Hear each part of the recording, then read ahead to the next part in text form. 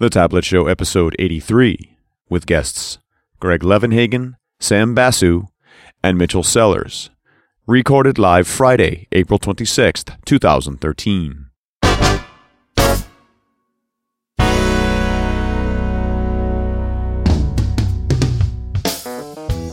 From thetabletshow.com, it's The Tablet Show. Conversations about developing software for tablets and other mobile devices with your hosts Carl Franklin and Richard Campbell. In this episode, recorded at Code PaLOusa, Carl and Richard talk to Greg Levenhagen, Sam Basu, and Mitchell Sellers about the state of Windows 8 development. This episode of The Tablet Show is sponsored by Telerik, offering the best in developer tools and support. Online at telerik.com. And now, here are Carl and Richard. Hey, Louisville! It's the Tablet Show!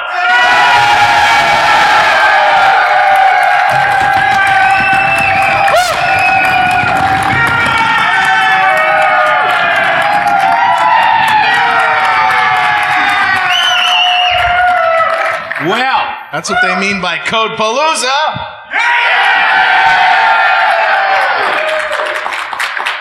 God, I love this town. We've been having a great time. Yeah, we're at Code PaLOusa in Louisville, Kentucky. Louisville, Kentucky! Woo! The motherland of all that is good in bourbon. Yes. Cheers. Cheers. Cheers to all of you. Cheers to all of you. Thank you.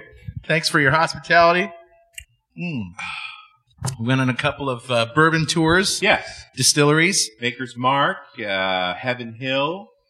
Yeah, we went to Buffalo Trace. And Woodford. And Four Roses. Four Roses. Should we say what our favorite is? We probably should. No. We'll make people We're mad. drinking it. Yeah, so we're drinking it. It's bourbon, no question.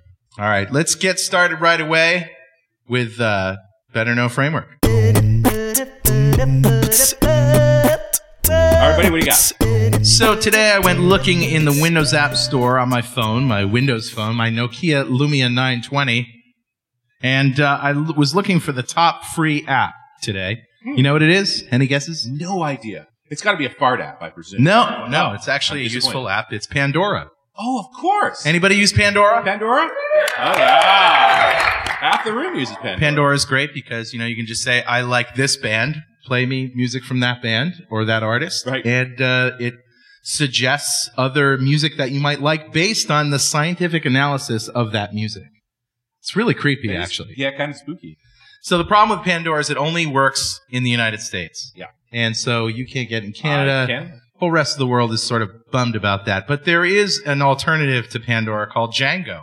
Do you know about Django? I do not. Django, Django.com. And although they don't have a Windows Phone app, if you go there with your browser, it works just fine. Oh, nice. Yeah, so it's pure HTML5. And it works all over the world. Works all over the world. You can create yourself an account so you have ad-free. And unlike Pandora, you will get unsigned bands and give them thumbs up or thumbs down. Cool. So you'll hear music that nobody's heard. Yeah, including Franklin Brothers. Are you on there? Yeah, I'm on there. I'm on Pandora and on Django. Okay. Yeah, Franklin Brothers' Lifeboat to Nowhere. The new one. Yeah. Cool. Yeah, so and it's really cool. And we get a lot of great comments from people all over the world. Got a comment from someone who used to live up the street from me when, junior high school.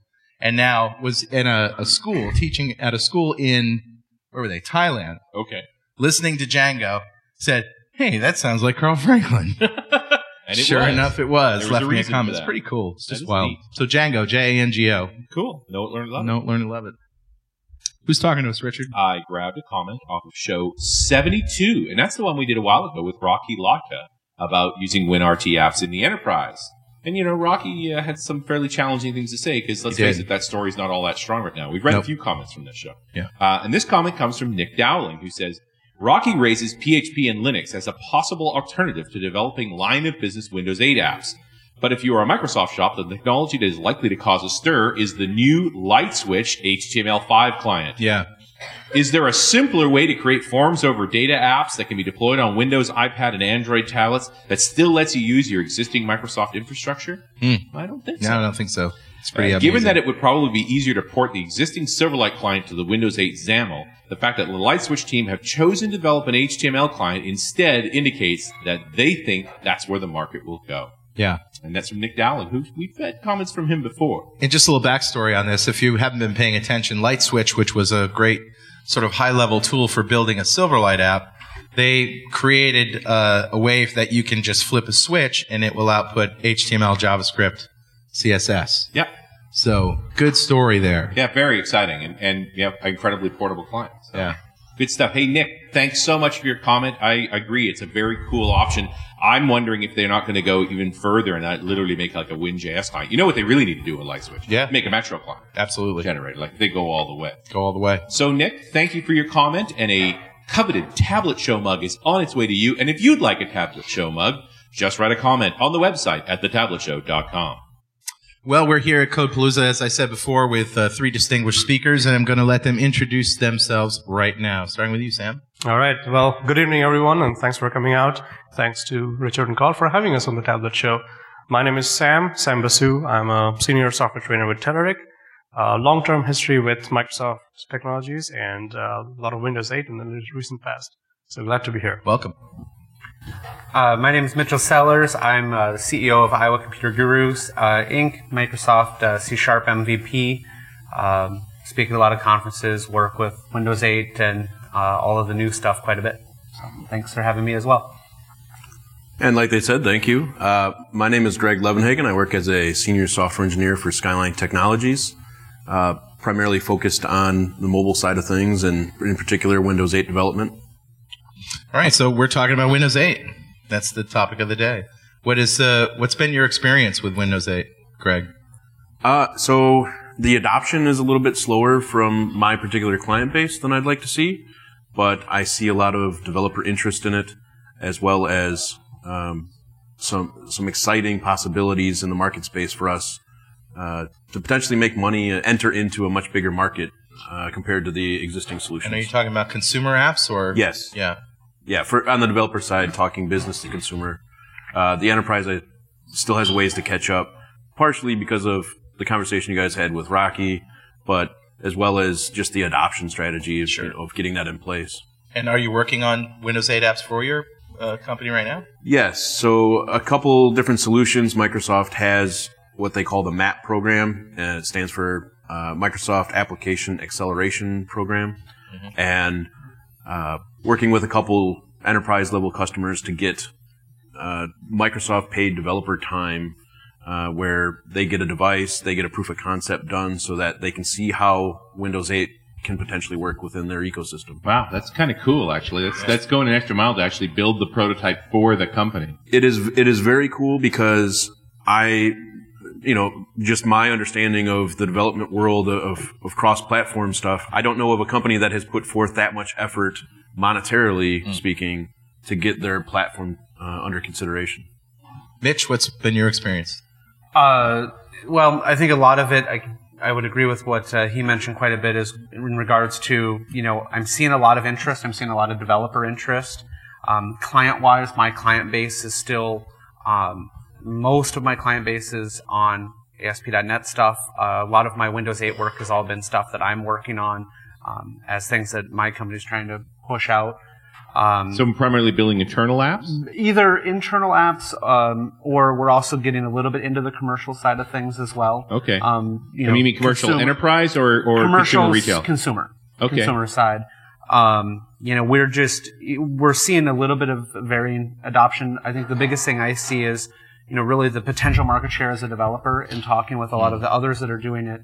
It exposes a consumer base that's very, very large. When you think of the number of Surface tablets as well as just Windows 8 machines in general, I think it's a market that if you're building something consumer focused, there's a lot of potential there. It's just getting there. Yeah, because they're talking barely 1 million WinRT devices sold. Yep. 7.5%. Yeah, and some Surface Pros, I don't know how many. Well, I guess there's two parts of this. Obviously, there's lots of Win 8 licenses out there. Right. But how many people are actually using Metro? And we can say that because none of us work for Microsoft. That's right. So how many people are spending time in the Metro space that they would care about a Metro app? Yeah, and that's the hardest part that I've seen so far is, I use Windows 8 on all of my devices all day, but the only time I'm in the, Metro interface is when I'm on my RT device. Right. That's pretty much it. When I'm on my laptop or my Ultrabook, I'm never in You're living in the desktop. Yeah. Yeah, I live in the desktop all the time. Right. You're not alone, man. This is what we do. That's the hardest part with adoption, I think, more than anything, is just that it's a different paradigm that you have to get more users out there. Yeah, you pull that thing out on a plane, and you've got an audience. Every single time. Yeah. It is. That's true. It's amazing. I know I've sold at least 2 or 3 Surfaces by letting the person sitting next to me play with mine on the plane. And if I'm going to be a difficult person, I would say, so it's like having a 2-headed dog. Right? Everybody wants to have a look. Oh, I don't know. Same I thing don't with think so. Windows Phone is the same way, though. Right? I get the same thing when I play with my Windows Phone on a plane. Right. Well, I think there's still a different. There's part of the user experience there, but if you're demoing the equivalent of a Surface Pro, the big selling point, the wow aha factor that I get from the airport experience, I've had that same deal, is when I can flip over and run whatever desktop app that they need is critical, along with all the nice little flashy things. Right. For me, it's when I'm sitting on a plane, I'm connected to the plane's Wi-Fi. Yeah. I get an email that has a Word doc attached to it. Yeah. I open it up, I save it to SkyDrive, and I email it back to my client in the air. Yeah, that's nice. Sam, what's been your experience so far? It's been great so far. I think the dev story and the customer adoption is picking up. The dev story is nice. Where we have had some success is wherever you have an enterprise with technicians going out to the field. Oh, yeah. They love the fact that they can bring in these devices, more so on the pro side because you can domain join them. But even the RT devices, they love the fact that your .NET devs, which many enterprises are Microsoft shops, and they can leverage their own devs to build these apps which are useful for the technicians, maybe even like C-level execs who just want to see summary information. Right. So we have also partnered with Microsoft on the MAP program and built several line of business and some like B2C apps. So there is adoption on an uptick, I would say. I'm interested in the line of business apps. What do those look like? They look like there is a balance between too flashy and something which is enterprise friendly. Yeah. So it's obviously full on touch. It's very friendly. Yeah. But it has the branding of the enterprise that you're building it for, and it has the same look and feel and the navigation style of most Windows 8 apps. Horizontal scrolling kind of thing. Yes. Do people really like that? They do actually. They Yeah. don't mind at all. What about really utilizing the hardware, stuff like cameras, accelerometers, things like that? We have had some exposure to that because there were some power and light companies which wanted to take the tablets into the field and kind of mark, okay, this is a transformer I'm looking at. What's wrong with it? Let me take a live feed, push it back to my engineer in the back end and see what's going on. Maybe we can do augmented reality on it. We can pull up the device information, put it on the screen with them so that they have a better feel of what's going on. And, it's interesting to bring a Surface Pro out in the field because it's not actually a hardened machine. I played with Panasonic Toughbooks where you literally could throw them around the room, or I've watched an F-150 drive over one. You could do that to a Surface Pro once. Right. But, I don't think it would survive it. I don't know how tough they actually are, but it just doesn't seem like that's what they've been built for. Didn't they have a video where somebody was doing skateboarding on the Surface? I think they're strong enough. You think so? You haven't had a problem having them in the field? Not really. Maybe they have just not Anybody been roughed that can up twirl that them much. around their neck like those dancers do, man. I don't know. Yeah, they can take anything. So that brings up an interesting point without MS in the room. So I look at that as a non-ideal marketing solution. So the twirling around the neck? The twirling around the neck, the ads? the breakdancing, the skateboarding. I look at it as where can I find a success is showing a relatively close-up shot of the device and having somebody's hand on screen showing how to interact, how the user experience works. So it's not subliminal, but it's explicitly showing them without actually drawing attention to it. Right. So then when they go to their Fry's or their Best Buy or they pick it up with somebody in the airport, they just know. And that happens with other devices, and I don't see that happening. You get the feeling that there's a sort of a tacit insult to their potential consumer audience that, they think that they're, sheepishly silly, will go along with the coolest thing without really understanding the stuff. Yeah. And we're really talking to, Android and iPhone users, I think. Yep. I don't know whether that's what, comes across or not, but, a cynical view anyway. Yeah, I would like to see it a little bit differently, because as I go through providing, discussions and training and stuff, every time I have to go through and do that. But if I see people introduced to an iPad for the first time and they're just like, oh, I've never seen this, and they sit right down and they get it. Now, granted, the UI or the user experience of iOS is really just a desktop with icons, so it's not as complex, I would argue. But hopefully that at some point, less training needs to be done on that. Well, and you know what? The people who like iPads don't like them because you're breakdancing around them. They like them because you can sit and touch it and move around things. And yeah. Right. So point well taken. Value Act has invested $2 billion in Microsoft. This is an investor that typically goes in and takes a big stake in a company and then tries to influence them to sort of, do things right the way that they see they should be done. Do you think that's a good sign for for the future of Microsoft? What do you think about that? I'd like to know what you think about that, Richard. I think turns out billion's still a big number. Don't ask Congress, but they're the ones who said $1 billion here, $1 billion there. Pretty soon you talk about real money. There's no investment firm in the world that drops $2 billion on anything unless they're pretty serious about it being successful. I mean, the stock is clearly undervalued. That's the presumption. Yeah. It's still the market cap on Microsoft's pretty epic. $2 billion doesn't represent a huge chunk of the company either. That's true. Right. But so you got to really think, well, they're not going to move the stock because of the size of the investment or the fact that they get a board seat, because none of that is true. Yeah. They think it's actually going to move upward. But they're sort of classified Value Act as like an activist investor. Like they do this for a reason. Yeah. They think they have some influence. Yeah. I think it's very interesting, and it's a big bet. So. But what does it say for, what obviously there are people out there who think Microsoft is undervalued. They think that obviously somebody's putting up their money thinking that, Microsoft is a good long-term bet. I'm wondering if after the Gartner report came out? Yeah. Right. Well, so maybe not. that's what came up in my mind as well. Is, correct me if I'm wrong, but I think it's where they undervalued the future of the laptop market they separated out the Ultrabook market. Right. Yeah. Is that what you're getting at? Yeah. And really we're seeing mass increase in the Ultrabook market. So Windows 8 is going to raise in at least comparable figures to the drop of what's happening in the laptop. Yeah. Well, I love Gartner makes this report about Microsoft being doomed the same quarter that Microsoft posts the best quarter in their history. Yeah. Right. So, but I also get your point about the laptop versus Ultrabook, because I think between the Lenovo Carbon and the new Asus UX, and Sony Vios are great too. Like those are phenomenal machines, and they're all Win 8 machines. Yeah. I think for a long time, the Mac Air was the best laptop you could buy, and it's just not the case anymore. I think it's the Carbon. I don't own one, but when I talk to folks, you're getting one, aren't you, Greg? Yeah, I plan to. Yeah, it seems like the best laptop that exists right now. So here's an anecdote, and it's only one, right? So, stepdaughter number 2 needs a laptop for her birthday. Her old laptop's wearing out. Took her to Best Buy, and I said, "You tell me which one you want, but try them all." And for her, it was the keyboard it was all about the keyboard and the mouse pad and mouse and all that.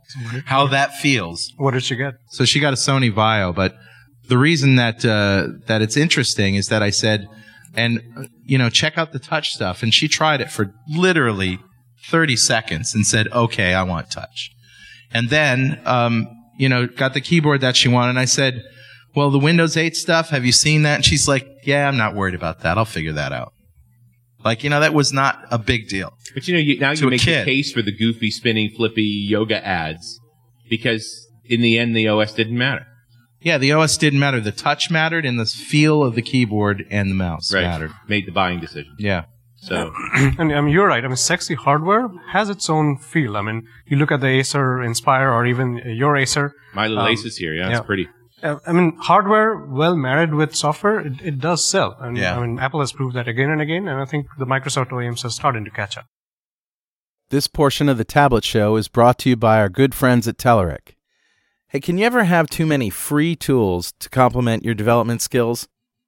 I didn't think so. So our friends at Telerik are giving you now more than 30 free products for application development, automated testing, agile project management, and content management. And we're talking free. Not a trial, not a demo, but free, complete products supported by a community of over 440,000 developers at Telerik forums. From free ASP.NET AJAX, ASP.NET MVC, and Silverlight controls, to the free ORM solution and automated testing framework, to free agile management tools and content management systems, all of these and more are available to you for immediate download at Telerik.com/free stuff. Most of the free products can be used for commercial purposes and give you access to supplemental support resources such as documentation and forums. Go to Telerik.com/free stuff now and take full advantage of the available free of charge products. And don't forget to thank them for supporting the Tablet Show. Now, can you sell sexy hardware in the enterprise? You know, we referenced Rocky's discussion about the RT experience in the enterprise at the top of the show here, and you guys all know that the side-loading story isn't good. You know, it's not good, and, you know, I just don't think we have the pieces in place for the enterprise. Would you agree with me, Sam? Yes, I think we're all waiting for Blue to have some sort of an answer. We're all waiting for right. Blue, huh? And, I mean, again, if Microsoft isn't talking a whole lot, like you were saying, I mean, they're possibly having a good plan behind the scenes, which is hopefully going to come out. But you're right. I mean, for the time being, the deployment story isn't nice. It's a little better with enterprise domain joined devices, but for RT devices, you have to have a production key and the encryption to be turned on before you can have the group domain policy. And like we did in that show, it's like, and it's related to the device. So if someone brings their device from home, you have to spend the license key on that device, and it stays with that device. That device leaves. So, honestly, I think they'd be crazy if they didn't address that issue in this release. It's a good time, especially seeing as how what they planned with the consumers didn't work in their favor. So I agree, and having provided in the last month 2 different courses on MAP to large level enterprise clients that everybody would recognize, one comment is a lot of them had not had experience with touch, and they were able to take home the Surface Pro, which was given to them for 3 days, and they found themselves after that going up wanting to reach their monitors or their laptop. Touch everything. Yep. So the adoption there from the developer side is quick, but from the enterprise level deployments, they immediately all were like, well, yeah, the sexiness wasn't so much a factor, but getting that deployment strategy in place with sideloading or Intune and stuff, it was a very negative point wrapping up the 3 days in all those conversations. A showstopper. Yeah, at this point, it seemed like it. Mitch? Well, yeah, I was going to say, and I think on top of some of that, what I see with the certain enterprises that I've worked with, right, you are dealing with an enterprise that may still be on Windows XP. Yeah, that's true. And at least that's what I see in my areas. The largest enterprise that we have around is 100% Windows XP. So getting them to, Windows 7 has been a ridiculous nightmare. So some of that ends up being a bigger hurdle because then, they've now just kind of stopped because with the story not being great for Windows 8, well, they don't want to go to Windows 8 yet, but well, why go to Windows 7 when we're going to something behind the scenes, and behind the times? So I think that's a little bit of it too. And an excuse to stay with XP. Yes, is that really what we're talking about? No, that is pretty much what it's. When you ask the enterprise people that are in charge, that's the decision they're making right now, which is we're not going to go to Win 7 and upgrade hardware to work with Win 7. Because they're running on they're running on boat anchors for laptops. So if that's the case, let's fast forward less than a year now, where XP is retired and they can still run it, but they won't get updates to Internet Explorer and the firewall and other things. So since they're still running IE6, I'm not sure they'll be all concerned. Oh, wait a minute now. I understand your point. Once XP expires that life cycle in 2014, or less than a year from now, they won't even get hotfix updates, though. Yeah, it's going to, but they're also still running VB6. I thought one of the greatest selling points of Windows 7, and by extension Windows 8 even more so, was the fact that it runs in less memory and on lesser hardware than XP does. Yeah, It does, and I would agree. I think the thing what they're looking at is it's leaving well enough alone is what I'm seeing in some of the larger enterprises. Yeah, the bigger thing here is their hardware is 6, 7, 8 years right. old. Their hardware is they're going to have to fragile. start replacing, and that's the big thing I think is going to push them forward. It's just where are they going to go? I don't see them going to 8, but I see that the more and more you get your employees at home. They're upgrading their home computers, and they're getting used to touch. And they're going to be demanding this They're stuff. going to be demanding touch because I mean I'll tell you it's what ended up getting me to go to Windows 8 for everything with my business was I was traveling with an old laptop that wasn't touch enabled. I had Windows 8, and every time I was sitting here at a conference trying to do something, I'd try to just tap the screen to do something, and it doesn't do anything. Yeah. You know, and it got to that point where it became second nature, and I think you'll start to see that, and that might influence the enterprise, especially if you get your execs, right? You put something like that in the hands of an exec and they can interact with it fluidly.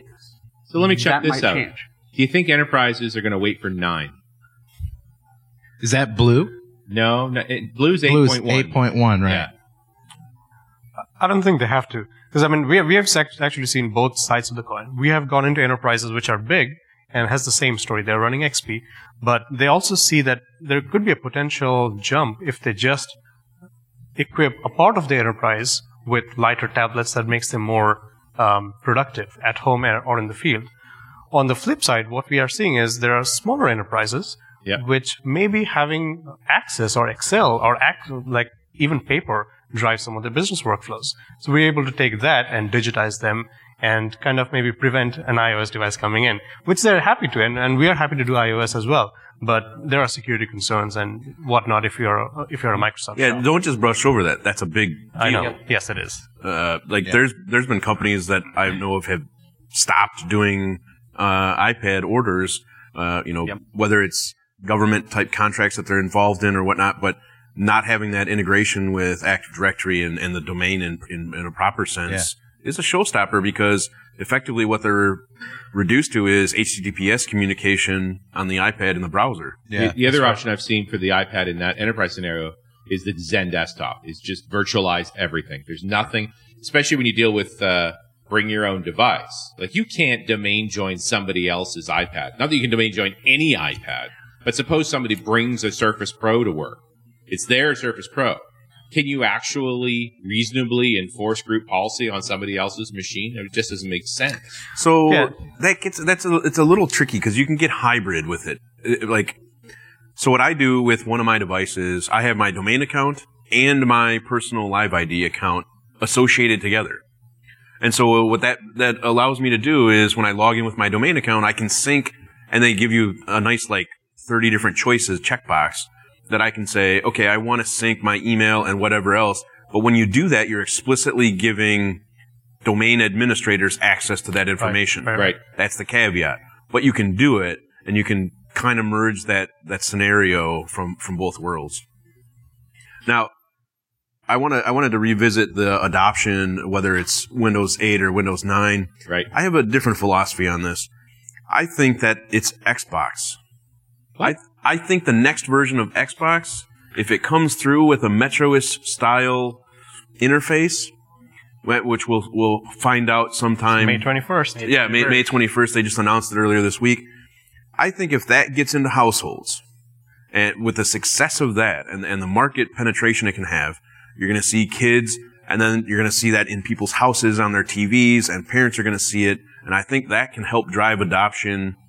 So you get retroactively. Dad, I want a 65-inch touch TV. I'm just saying it's something to consider. I'm not sold on it. Are you talking in context of driving consumer demand or driving enterprise demand? Both. Because those are the people that make the decisions.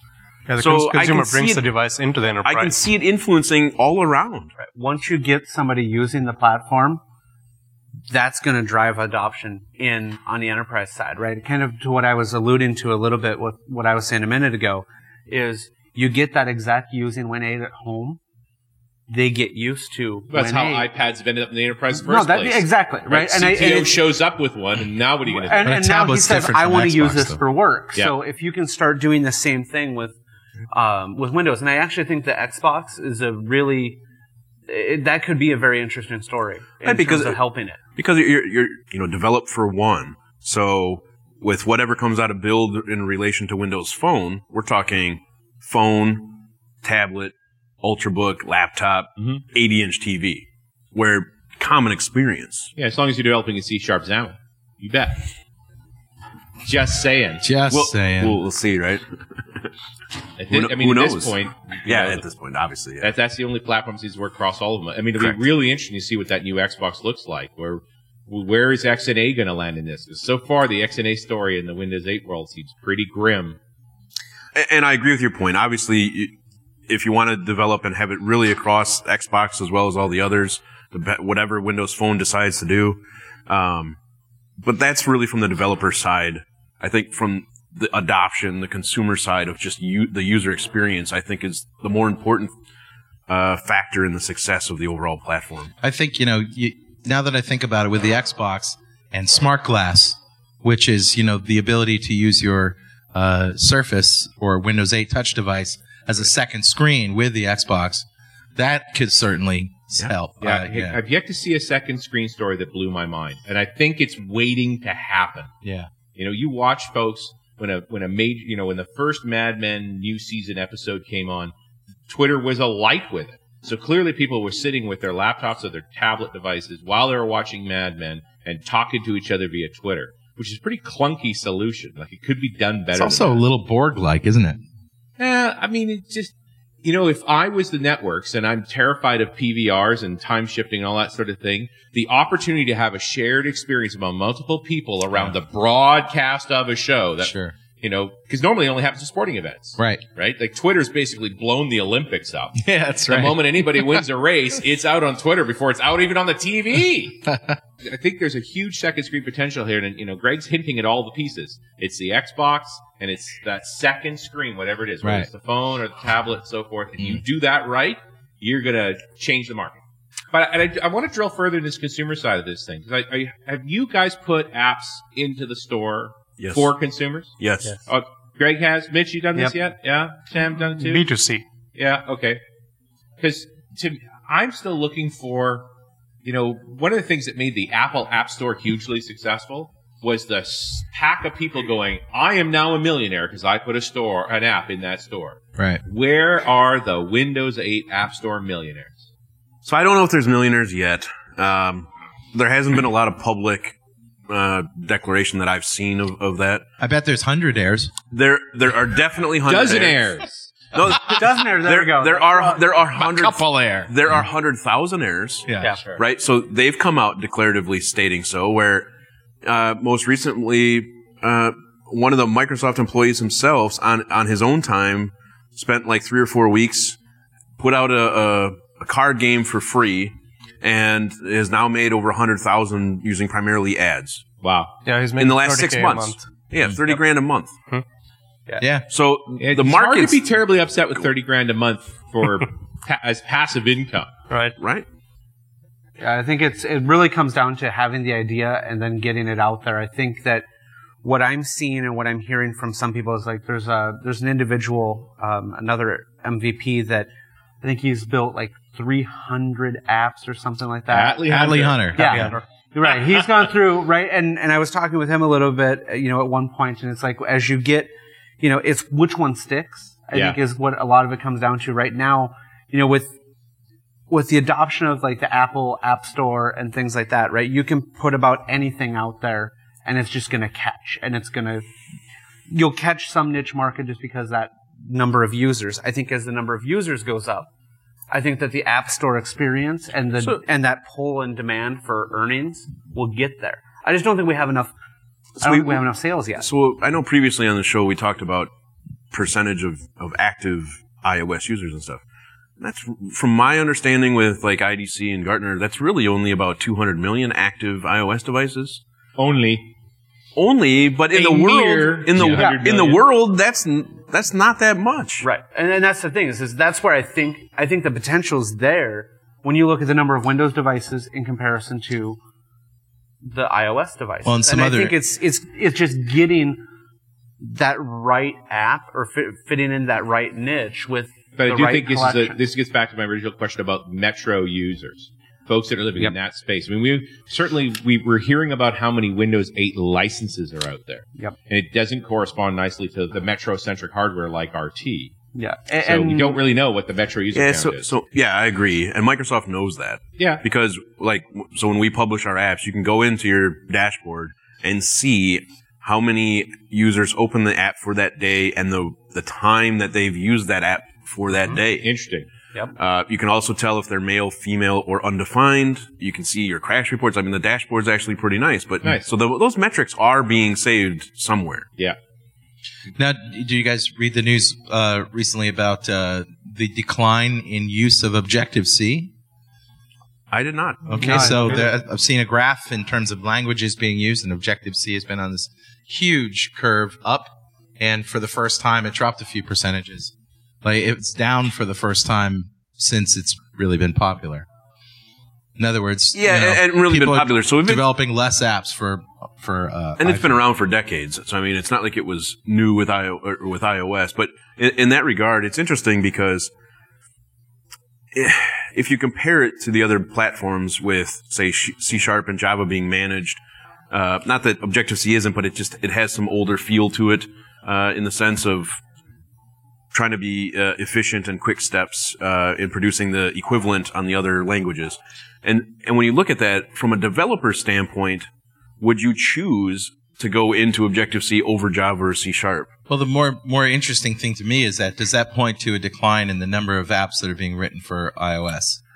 And my point where I was going to go is that I think the reason Objective-C was successful was that's where the money is. That's where the money was. I don't know if the regardless money's there anymore. Yeah, regardless of what the developer wanted. And so now if they're starting to get saturated, developers may have that freedom of choice. Well, I see 800,000 apps in the App Store as a disaster. Yeah. You can't find anything, and if you deploy into it, you don't get anything.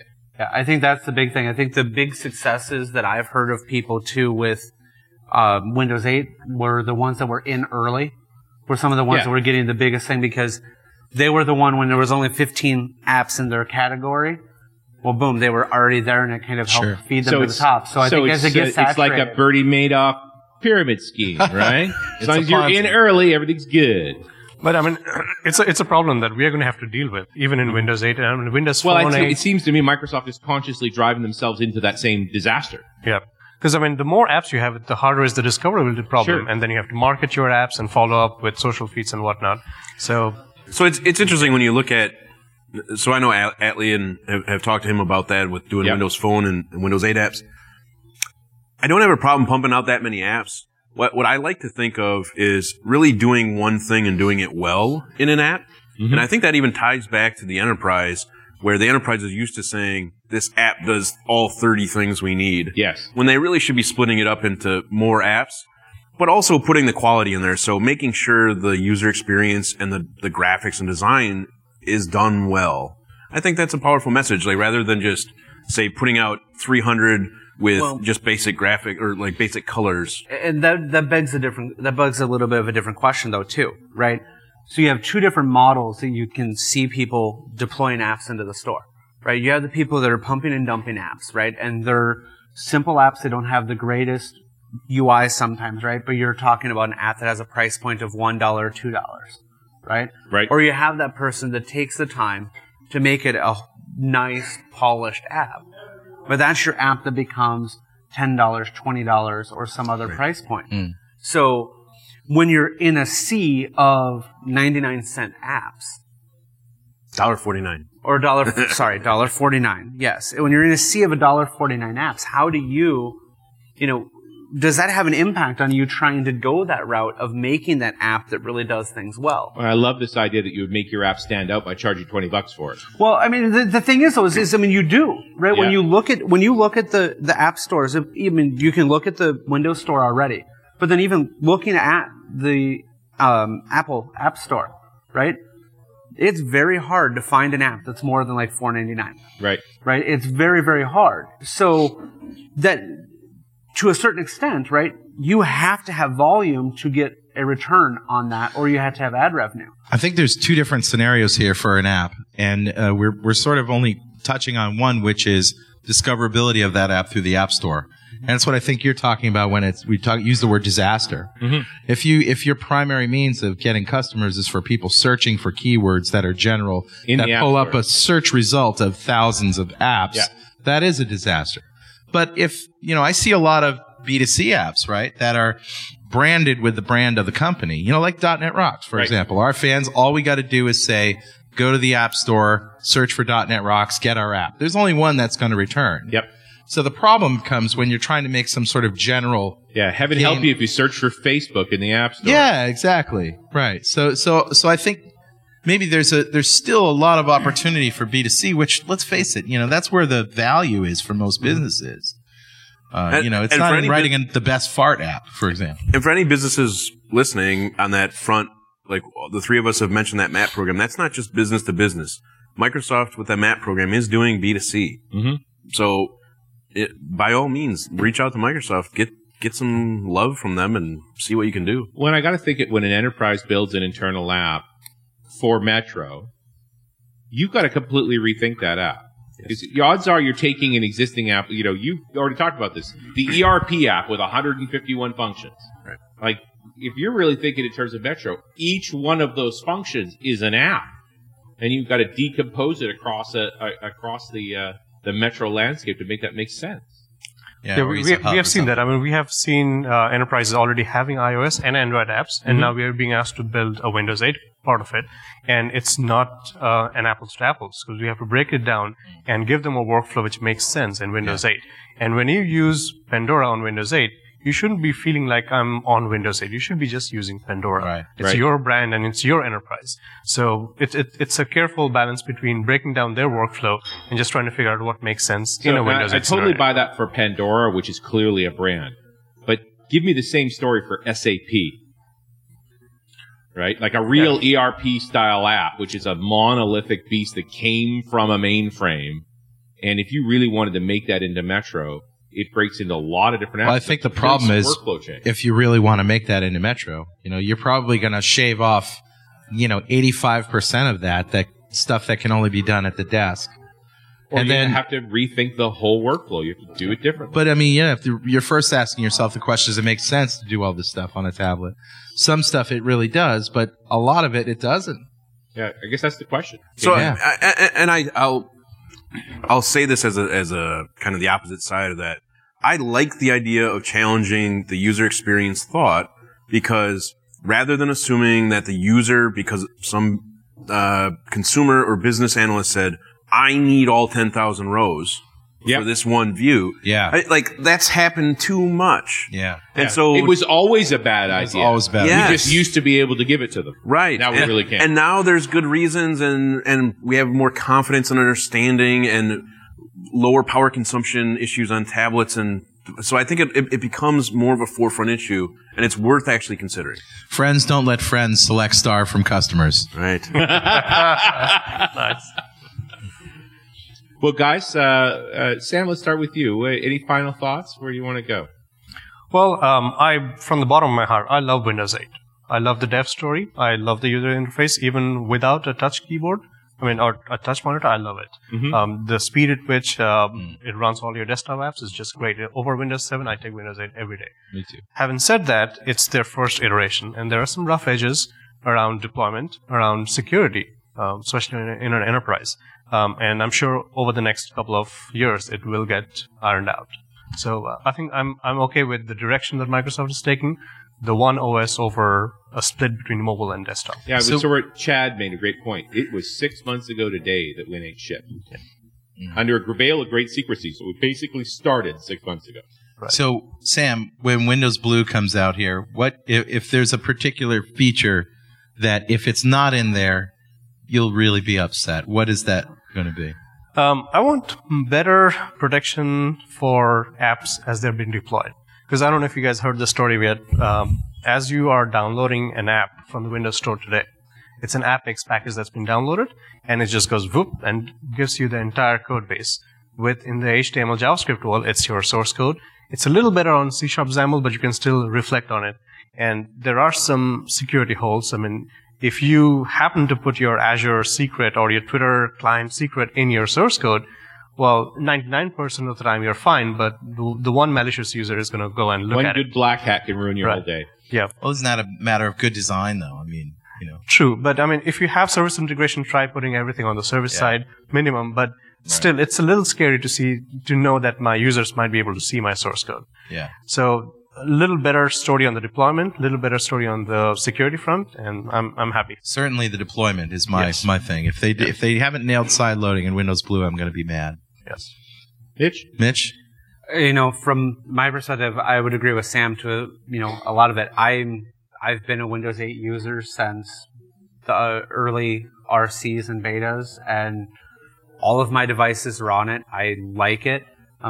There's definitely places for refinement, but I think it's better than Windows 7. There is a learning curve, but I find that I think that his point earlier about the marketing, I think that on top of anything with Blue to make things a little bit better in true functionality, I think that Microsoft's marketing could help bridge some of that in how do we use it.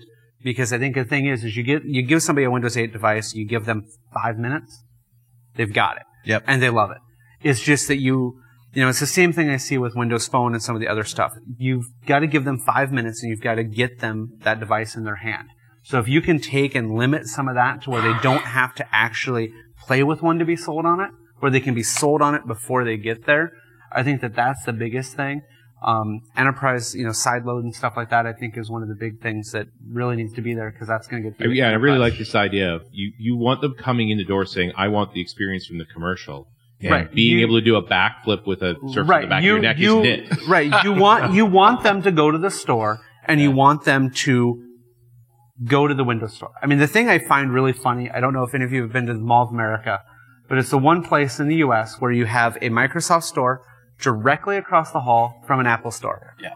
By far, one of the most hilarious things to sit and people watch. Because you have people that will get distracted by the people, or by the kids playing with the Kinect, with the Xbox, at the front of the Microsoft store. They were going to go to the Apple store. Yeah. But then they got distracted by the kids. They play with the device and they walk out with a Surface. I've seen it happen. It's really cool. Yeah. Right? So if they can get it to where you don't have to, ambush the person before they go to the Apple store, I think it would help. Clearly, they need to put shrubs around the Apple store, tackle people, and toss them in the other store. Well, that would work too.